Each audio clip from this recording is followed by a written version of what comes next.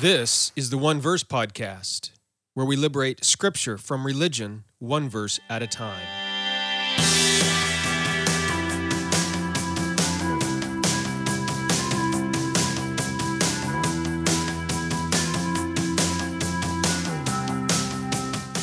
Well, hello, everybody. Thanks for joining me once again on the One Verse Podcast. Let me ask you, do you need to confess Jesus in order to have eternal life, or to prove that you actually have it? There's several passages in the Bible that people use to defend this idea, and they say that if you don't take a public confession, make a public confession, in front of witnesses, then maybe you didn't receive eternal life, or maybe you never had it in the first place. Is that true?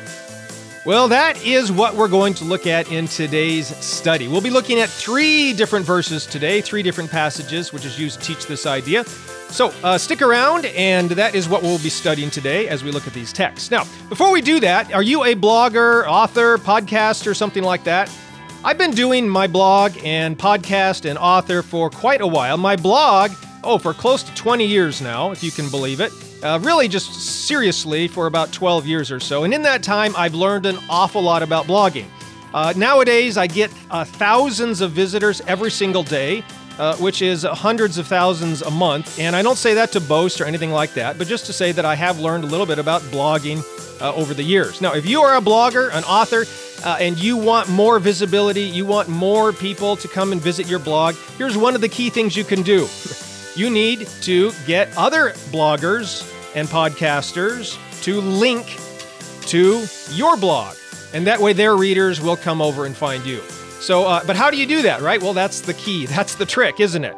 Well, if you want to do that, one of the best things I have found in my own blogging career is joining a synchro blog. This is when a bunch of bloggers around the world all write about the same topic or theme every month, answer a question, whatever it is, and then, after everybody has written their post, we all link to each other's posts in our post, okay? And that way you get backlinks, you get traffic, you get more readers, you get more subscribers, and you are also helping other people.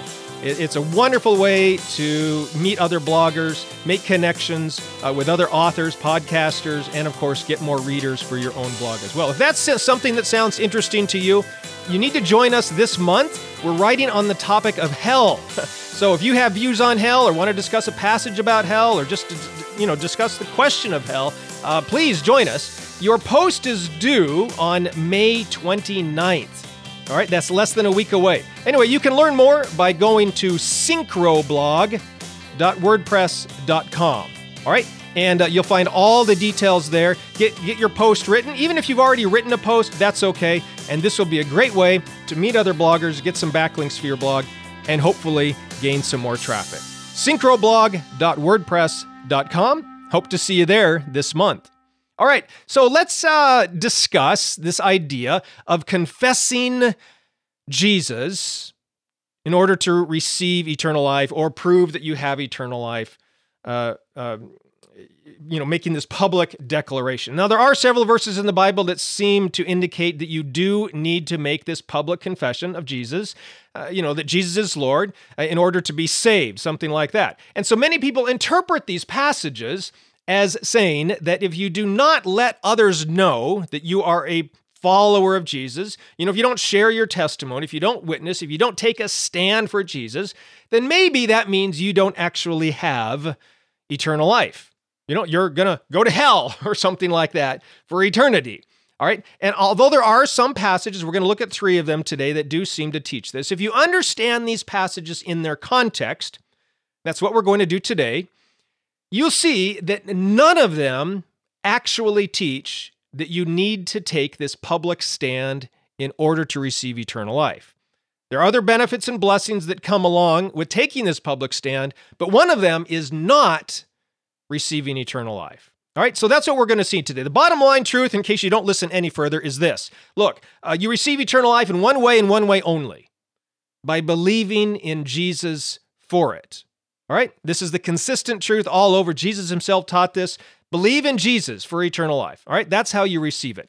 Okay, so you do not receive eternal life by taking a public stand, making a public confession, confessing with your mouth that Jesus is Lord, submitting to Jesus Lord, none of that sort of stuff. Okay, so that's what we're going to see today as we look at these three texts. Now, before we look at the three texts, though, it's important to understand what the word confess means. We did talk about this in last week's podcast episode, so I'm not going to address it in great detail again. But basically, the word confess means agree. And yes, we can agree with God about anything he teaches in Scripture. And so one of the things, obviously, that Scripture teaches is that Jesus is Lord. He is master, ruler, judge, king, and we're supposed to obey him and follow him and do what he says.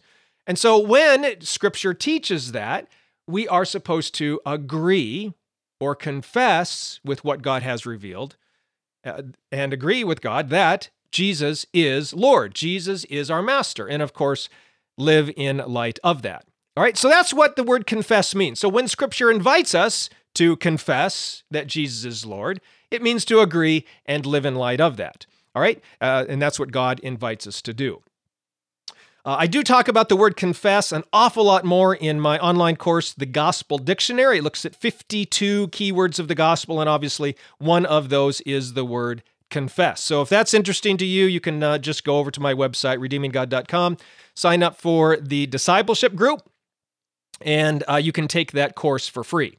And I'm adding more lessons to it all the time. I've got one on the word fellowship that should be published in the next week or two. All right, so confession then. Is confession that Jesus is Lord required for eternal life? The simple answer is no. I already told you why. The only condition, the only way we gain or receive eternal life is by believing in Jesus for it. John 3:16, 5:24, 6:47, all over the place in the Bible, we read that God gives eternal life to those who believe in Jesus for it. You don't receive eternal life by submitting your life to the lordship of Jesus, by confessing your sins, by walking an aisle, saying a prayer, asking Jesus into your heart. Okay, and there's all sorts of popular messages that people hear in churches nowadays, and they're all confusing and even misleading. The consistent message of Scripture and the gospel, Jesus himself, Paul, Peter, John, everybody, even James, is: you want eternal life? Believe in Jesus for it. All right? There's no action, effort, commitment, dedication, repentance, confession. No work is needed on your part of any kind. All right? So what then is the point of submitting to Jesus as Lord? Because he is Lord, isn't he? I believe he's Lord. I hope you believe he's Lord. What's the point of that? It's not to receive eternal life, but so that you can live your life as part of the family of God. Submission to the lordship of Jesus Christ, confessing that Jesus is Lord, is a sanctification truth. It's how we follow Jesus on the path of discipleship. It's not how we receive eternal life or keep our eternal life or even prove that we have eternal life.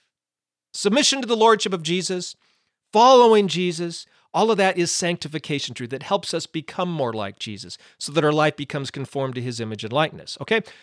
Nevertheless, there are a few passages that people say, see, you have to make a public stand for Jesus. You have to confess Jesus is Lord. You got to stand up for Jesus. And if you don't, off to hell with you. Okay, so let's look at three of these passages.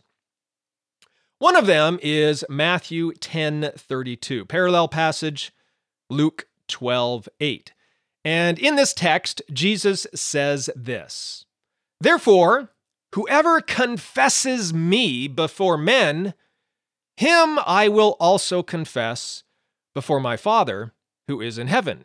So some people look at this and say, see, if you don't confess Jesus before men, right, this is this public confession, then Jesus is not going to say that he knew you. He's going to deny you. He will not confess you before his Father in heaven. And so you can see how some people get this idea of the necessity, the requirement of a public confession before people in order to have eternal life. But notice something very important about this text here in Matthew 10. You look in the context, and Jesus is not talking about eternal life. In the context, he's teaching discipleship truth to people who are already believers.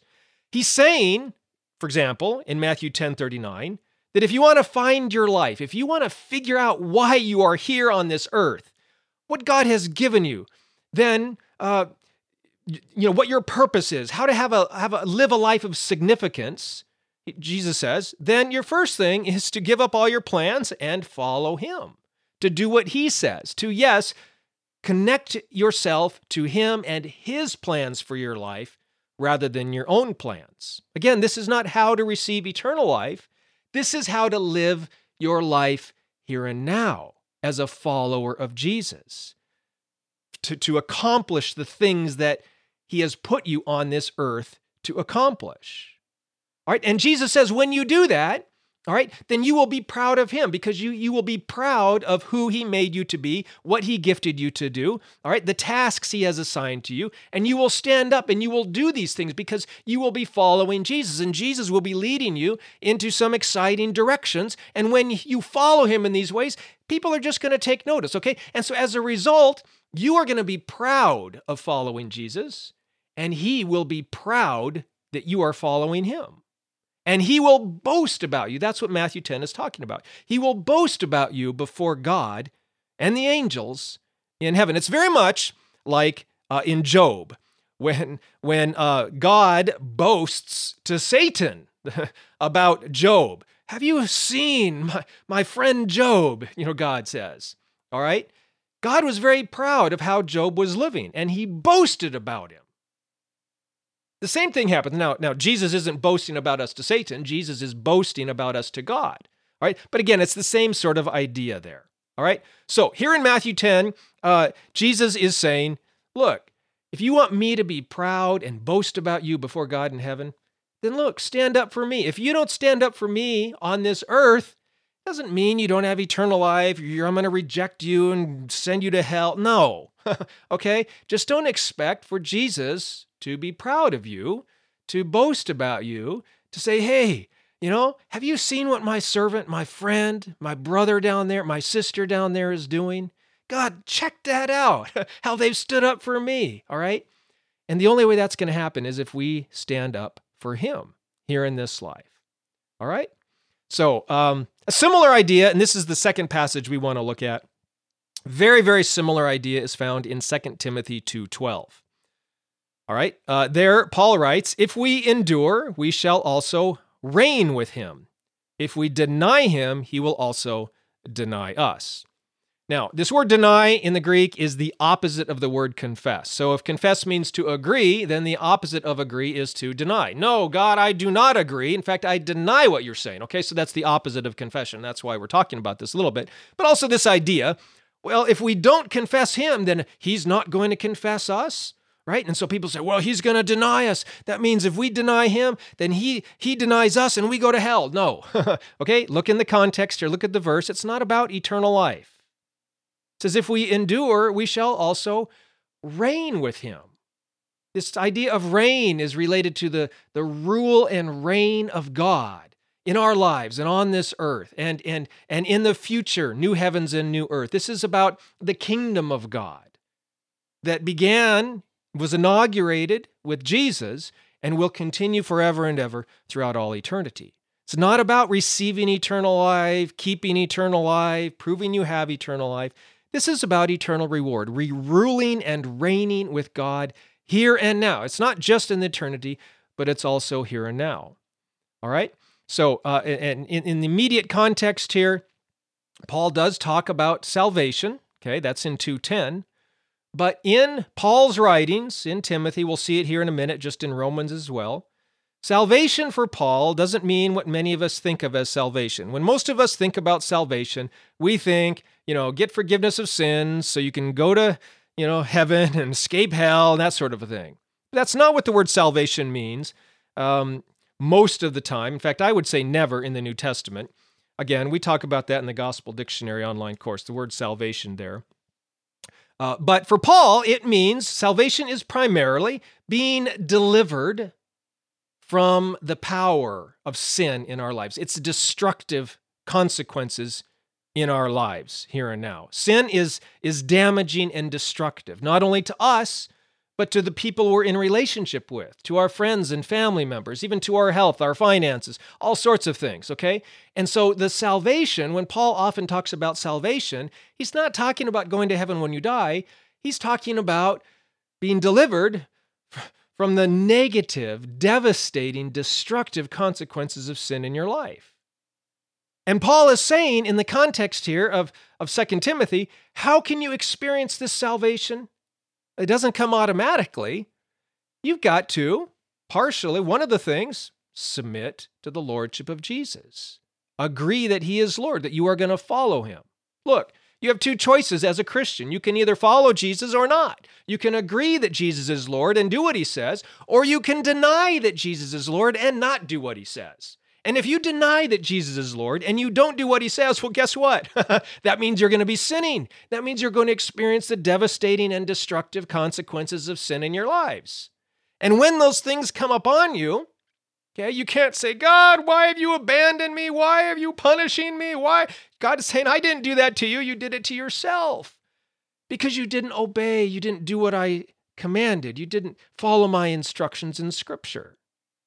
Okay, so Paul, here in the context, like in all through chapter 2, he gives Timothy several things that he can do as a follower of Jesus. Endure hardship, suffer trouble, be diligent, shun idle arguments, right? Depart iniquity, flee youthful lusts, pursue righteousness, faith, love, peace. Okay, what are all these things? These are discipleship truths that we can do so that we can break free and live free from the power of sin in our lives.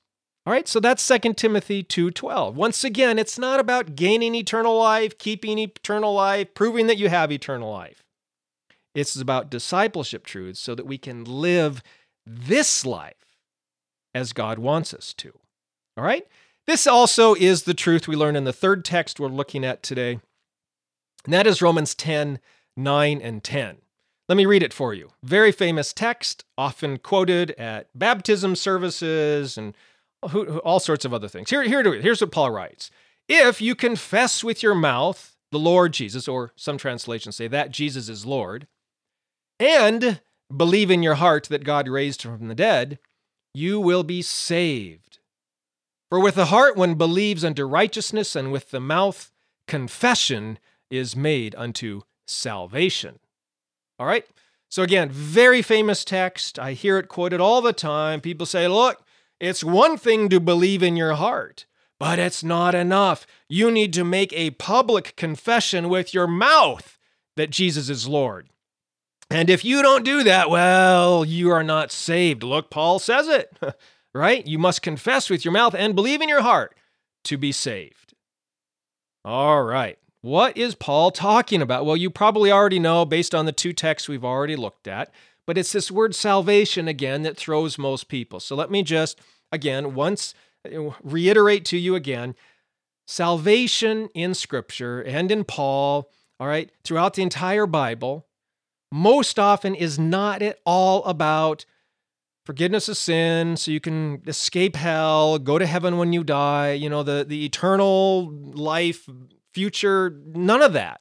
Salvation in Scripture is usually, most often, about here and now, this life, escaping the consequences. Sin bears its own punishment, escaping even physical sickness, ruining our marriage, destroying the lives of our children, destroying enemies coming to it, or avoiding the enemies coming to attack us. All sorts of things that salvation can refer to.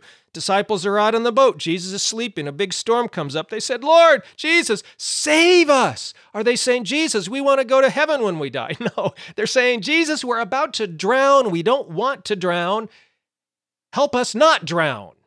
Okay? They want to avoid premature physical death by drowning, from drowning. So they said, Jesus, save us. Okay? That's how salvation is most often used in Scripture. That's what Paul is talking about here. You can read it all the way through the book of Romans, begins all the way in chapter 1 and so on, but it's the same idea all the way throughout. Okay? Paul is not just writing Romans to tell us how to be justified so that we can go to heaven when we die. That's just a small part of Romans. There's a huge section in Romans about sanctification. All right? And so people see these words saved and salvation, and they think Paul's referring to eternal life, but he isn't. Okay? He's referring to deliverance or rescue, ways to avoid the devastation caused by sin.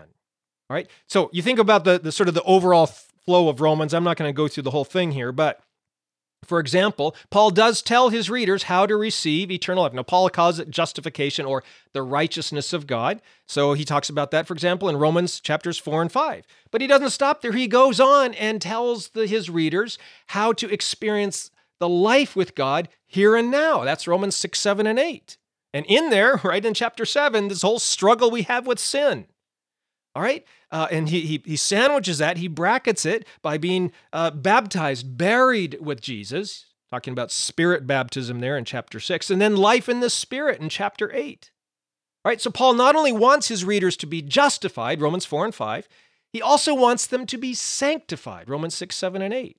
He wants them to be declared righteous by God, Romans 4 and 5, but also to live righteously in the sight of men, Romans 6, 7, and 8. All right, so when Paul writes about salvation, it's this day-to-day living journey of discipleship and sanctification that he has in mind. All right, salvation in Romans, the word salvation or saved, it's not about gaining forgiveness of sins so we can escape hell, go to heaven when we die. All right, it's about following Jesus on the path of discipleship. All right, living our lives with a goal towards sanctification, so that we can avoid the destructive and devastating consequences of sin in our lives. All right? And that is what Paul is talking about in Romans 10, 9, and 10. Now, notice he does say it is that let me go back to the text here. It is with the heart one believes unto righteousness. Okay, so when we believe in our heart, that is when we are justified. It's a done deal at that point. Okay? But if all you do is believe in Jesus and receive the righteousness of God, you are justified. You have eternal life at that point. Does that mean you are free from sin and temptation? You're no longer going to struggle. You've broken free from all of your patterns of addictive and destructive and damaging behavior that you've lived your whole... No. All right? The Spirit comes in and he wants to start cleaning out your life, but Paul is saying, Jesus teaches, all the apostles, Peter, James, John, everybody says, look, there's things we need to do too. Submit to Jesus. Obey Jesus. All right? Boldly, and Paul is writing here, one of the things that you can do, which will be very helpful for you, is to take a public stand for Jesus. Why? Because when you stand up, and I'm not saying literally stand, but when you let people know, hey, I'm a follower of Jesus. I'm submitting my life to Jesus now. That means they're going to be watching. And when you know people are watching what you do, what you say, how you act, that goes a long way in helping you protect your behavior. Follow Jesus.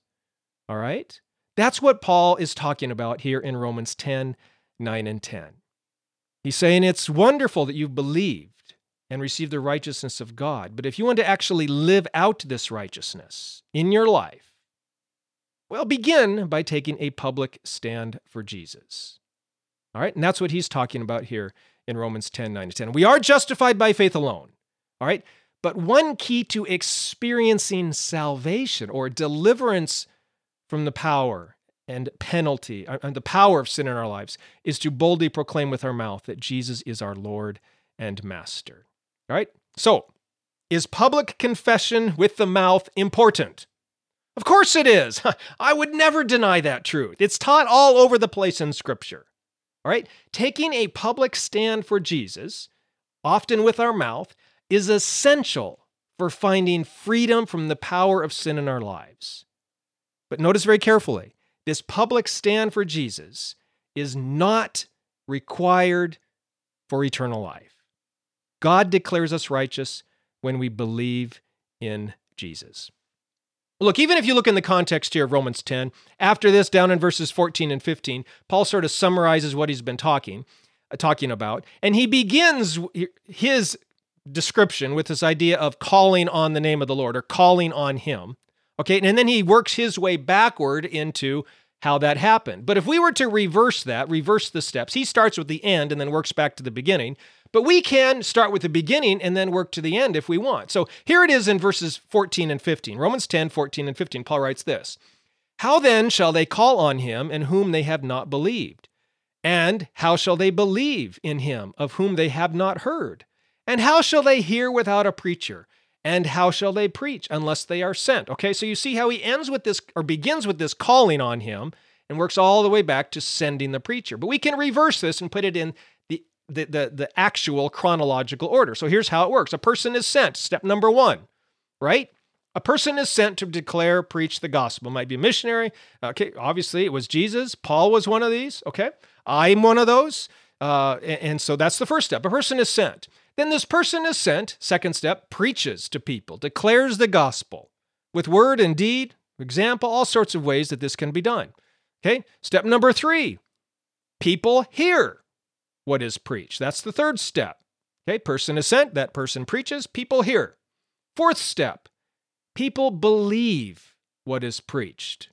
And it is here when they believe, especially the message of eternal life in the gospel, this is when they are justified.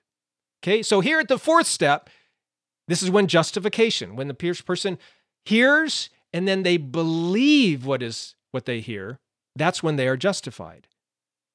Fifth and finally then, those who are justified, that is those who have believed and received the righteousness of God, they're the ones who call on the name of the Lord.